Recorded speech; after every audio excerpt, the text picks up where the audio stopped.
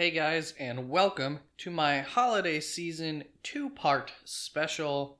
Why is it called that? For 3 reasons. A, because I will be releasing 2 episodes within a few days of each other, hence 2-parter. 2, each episode follows the theme of quote-unquote holiday season, aka you have more time at home than normal. And D, it's special because each episode will be somewhat snack-sized. We'll see. I'll try my best. Let's get started with part 1 of 2, which I am calling my non-holiday suggestions to kill that extra time you have this time of year with. I've got 8 quick suggestions from Disney+, Hulu, Netflix, and Amazon Prime, so hopefully there's something for everyone. You can think of these suggestions as the Die Hard 2 suggestions of mine. They can be enjoyed any time of the year, but why not around the holidays? Let's get started with a classic show from my childhood that recently was added to Netflix's catalog, being Chappelle's Show. If you are looking for an excellent sketch comedy show, look no further than Chappelle's Show. It's something that you could miss a portion of the episodes and still be fine when you get back to paying attention to the show. This show brings the comedic genius of Dave Chappelle front and center as he roasts topics on race, politics, celebrities, and sex. With an 8.8 out of 10 on IMDb, you can't go wrong so as long as you can handle an adult joke or 6. I give this show 4 out of 5 Christmas-themed cutout cookies from me. This next selection can be found on Amazon Prime. It is the show titled Wayne. Here we've got another suggestion that is definitely for mature audiences only. This time much more for reasons of violence, gore, and language. You may or may not recognize some of the faces in this show, but that doesn't matter because this show is full of character and you'll get to know everyone quite well. I have to hold myself back from saying this show is pure genius for one reason and one reason only. That'd be the plot holes. Some things just do not add up, like in one instance where some characters just disappear from a location for no reason, which would have drastically altered how that event took place. But other than that, this show is simply awesome. I can't recommend it more. If you're in the mood for something a bit violent, it's about a violent vigilante kid, Wayne, who goes on an adventure like no other you've ever seen. I cannot wait for a second season. You'll be hearing more about this show in the future. I am positive about that. Currently, it's at 100% on Rotten Tomatoes, and it has an 8.4 out of 10 on IMDb. And it gets 2 out of 2 Christmas trees large enough to be on display at the Rockefeller Center from me. Let's take it back a notch here after Wayne. And my next show can be found on Netflix and Hulu, actually. And that would be The Great British Baking Show. Or, as it was originally titled, The Great British Bake Off. That's what it's known as in Britain. Why the slight change of name? I've got no fucking clue. Probably so someone could validate to management that they are earning a paycheck for a reason. Regardless, there is something amazing about this baking show. The sound design of it is so simple and elegant and charming and relaxing and wonderful. It just helps to ease you into this lovely mental place that a lot of American television doesn't do. Nothing is taken too seriously on this show. The bakers in the competition are amateurs, so although they're not professional bakers, they have regular day jobs, they're still very good bakers. The show is broken up into 3 challenges for each episode, which follow a similar theme across, that episode. They do the filming over the weekends, so it's not like these people are engulfed in this competition, 24/7 like others feel. They spend what must be like a couple of months with each other each weekend, which really helps to build this cute little bond between everyone in each season. And honestly, I don't think that there's a big grand prize. And if there is, it's not, like, they don't talk about it. It's not advertised. They get a trophy at the end and they get the title. If I had one word, it would be relaxing. Please take my advice and give this show a chance. Each season has its own character to it. I love this show. It currently is sitting at an 8.6 out of 10 on IMDb. And I'm giving it a 5 out of 5 chamomile teas with a side of perfectly baked shortbreads. Ooh, and maybe some of those Vienna whirls. And a couple coconut macaroons, maybe some Yorkshire pudding, and a slice of mincemeat pie as well. Oh gosh, you know what? You cannot forget about that good old Victoria sponge. Or that millionaire shortbread. Ah, shite. Don't forget a couple of those corner splits too. Sorry, I drifted off for a moment. I hope I didn't say anything embarrassing. Let's get moving. And we're moving back to strictly Netflix with The Queen's Gambit.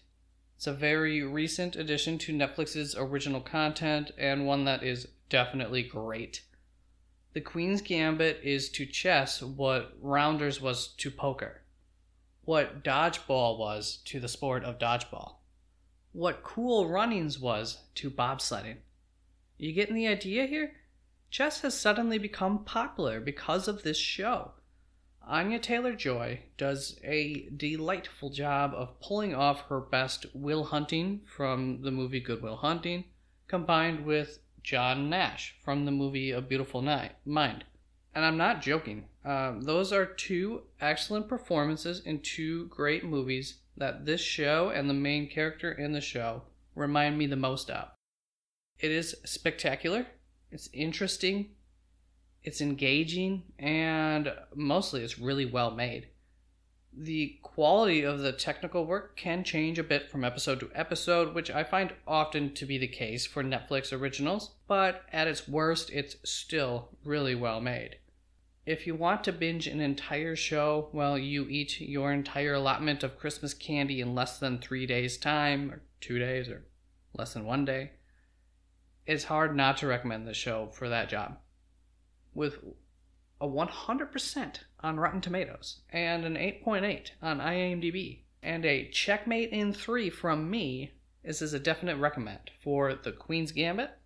We're going to move on over to Disney Plus with a little show you might have heard of by now, The Mandalorian.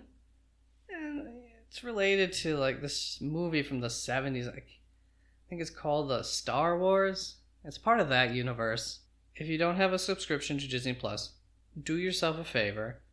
Set aside an extra like $10 and get yourself a 1-month subscription at some point in the coming month here, whatever works for your schedule, when you'll have some time to binge the 2 seasons of The Mandalorian that will be fully available by December 18th. That is when the last episode is going to be released. They release a new episode every Friday, so that's kind of cool to actually experience that release schedule compared to, you know, a lot of what you get these days where the whole show just gets dumped at once. But you don't have to wait. You can just go get Disney Plus for 1 month and you're set. This show is a serious tweet. It's a serious treat. I cannot say enough about the amazing job that Jon Favreau and his crew have done with this show. It's an episodic adventure show done with this old Western style and with a lot of love of the craft of filmmaking, as well as love for the source material that it's based on. I'm by no means a big Star Wars person myself, and I'm not even really a fan of like old Westerns. I've seen all of the Star Wars movies, and that's about it. The thing is, you could enter this show without seeing any of the movies, and you would be fine. It's just in the same universe, that's all. Currently, the show is sitting at an 8.7 out of 10 on IMDb, and it has a 92% approval rating on Rotten Tomatoes. From me, this show gets a full Natalie Portman as Padme in that tight white outfit from the movies. For those that are not attracted to women, that means this show gets a 10 out of 10 for me. The Mandalorian is a gem of gems. I love it for everything that it is so far, 3 episodes into season 2. Love it. Coming up next is a show that you can find on Hulu, What We Do in the Shadows. That is the title. And so we've covered brash humor. We've covered violent vigilante stuff. We've covered relaxing and calming. And we've covered 2 very well-crafted shows. All that is left to fulfill this spectrum is weird. You want weird? What We Do in the Shadows is strange. It is a mockumentary-style comedy horror. But it's really not that horrific in any way. It's something that you will remember, and although I prefer the movie's vampires to the show does have one vampire, Colin Robinson, who trumps all. If you're looking for something that is everything I listed before, it's not over the top amazing. It's even a bit mundane at times, but I would say maybe that's on purpose even. If you want something out of the ordinary, this would be a good place to start. It has an 8.5 out of 10 on IMDb, and it has a 97% approval rating on Rotten Tomatoes. I give the TV show, What We Do in the Shadows, 5 out of 7 crucifixes. Crucifixes. That's right. Up next, getting into a couple movies here. Kiss Kiss Bang Bang, which you can find on Amazon Prime. Does Kiss Kiss Bang Bang qualify as a holiday movie? I don't know, but it can. If you want it to, it can. This is one of a few of these choices that I watched with my parents over the past 2 past holidays, when I went down and visited them in snowless Florida. And this movie we played during the day while we were prepping dinner and generally relaxing after a long morning at the beach or something. I sort of forced this one on them, and although it's not their style, they were mostly engaged in the movie. It's one that I will rewatch one of these years. It's an action, mystery, dark comedy directed by Shane Black. If you're not familiar with that name, Shane Black is responsible for the Lethal Weapon movies, The Last Action Hero, The Nice Guys. There's many more on his list. He has a style, and it tends to go over well with audiences overall. There is some star power in the cast with Robert Downey Jr. and Val Kilmer frontlining the movie. This movie is very much a holiday movie in the same vein as Die Hard 2 is. So if you don't necessarily want Christmas in your Christmas movies, Kiss Kiss Bang Bang is a dead ringer for you. With a 7.5 out of 10 on IMDb and an 88% on Rotten Tomatoes, I give this movie 2 kisses and 1 bang, but I'll be calling it back for that second bang in a year or 2. Hopefully it's still available. I believe this will be our last one for this episode, which is a movie that can also be found on Amazon Prime called Carol. This is the movie we watched as a family once we settled in for a night. I think we watched this the same day as Kiss Kiss Bang Bang. This movie has a much more serious tone. Carol is... It's a very good movie. Being that the story revolves around a lesbian couple in the 1950s, and there is even a sex scene, I wasn't sure that my parents' reception of it, like what that would be. They both liked it. As much as me, I would say. That was my first time seeing it too. I think my mother liked it more. I think my dad liked Kiss Kiss Bang Bang more, but still liked this movie. I can't remember. This movie is well written, with a very good story, and it has even better acting, which is done by Cate Blanchett, Rooney Mara, and Sarah Paulson all kill it in this drama romance. I can't really explain the movie, as it's not about some plot. It's a drama, a period piece. It's about the relationships going on in the story. If you want something that I would consider a film then this is the option for you. It's beautiful, honestly. It's not my favorite type of movie, but I was definitely glad that I watched it. And although it doesn't need to be watched around this time of the year, it is better off seen this time of the year. Otherwise, it wouldn't have made this list. Now, would it have? With a 7.2 out of 10 and a 94% on Rotten Tomatoes, this is definitely one of those that critics like more than audiences, and for this one-man audience, I'm going to give it 3 closets out of 4. So get on out of your closet, wave your LGBTQ flag, and watch this fabulous movie. No, seriously though, it doesn't slap you over the head with anything political.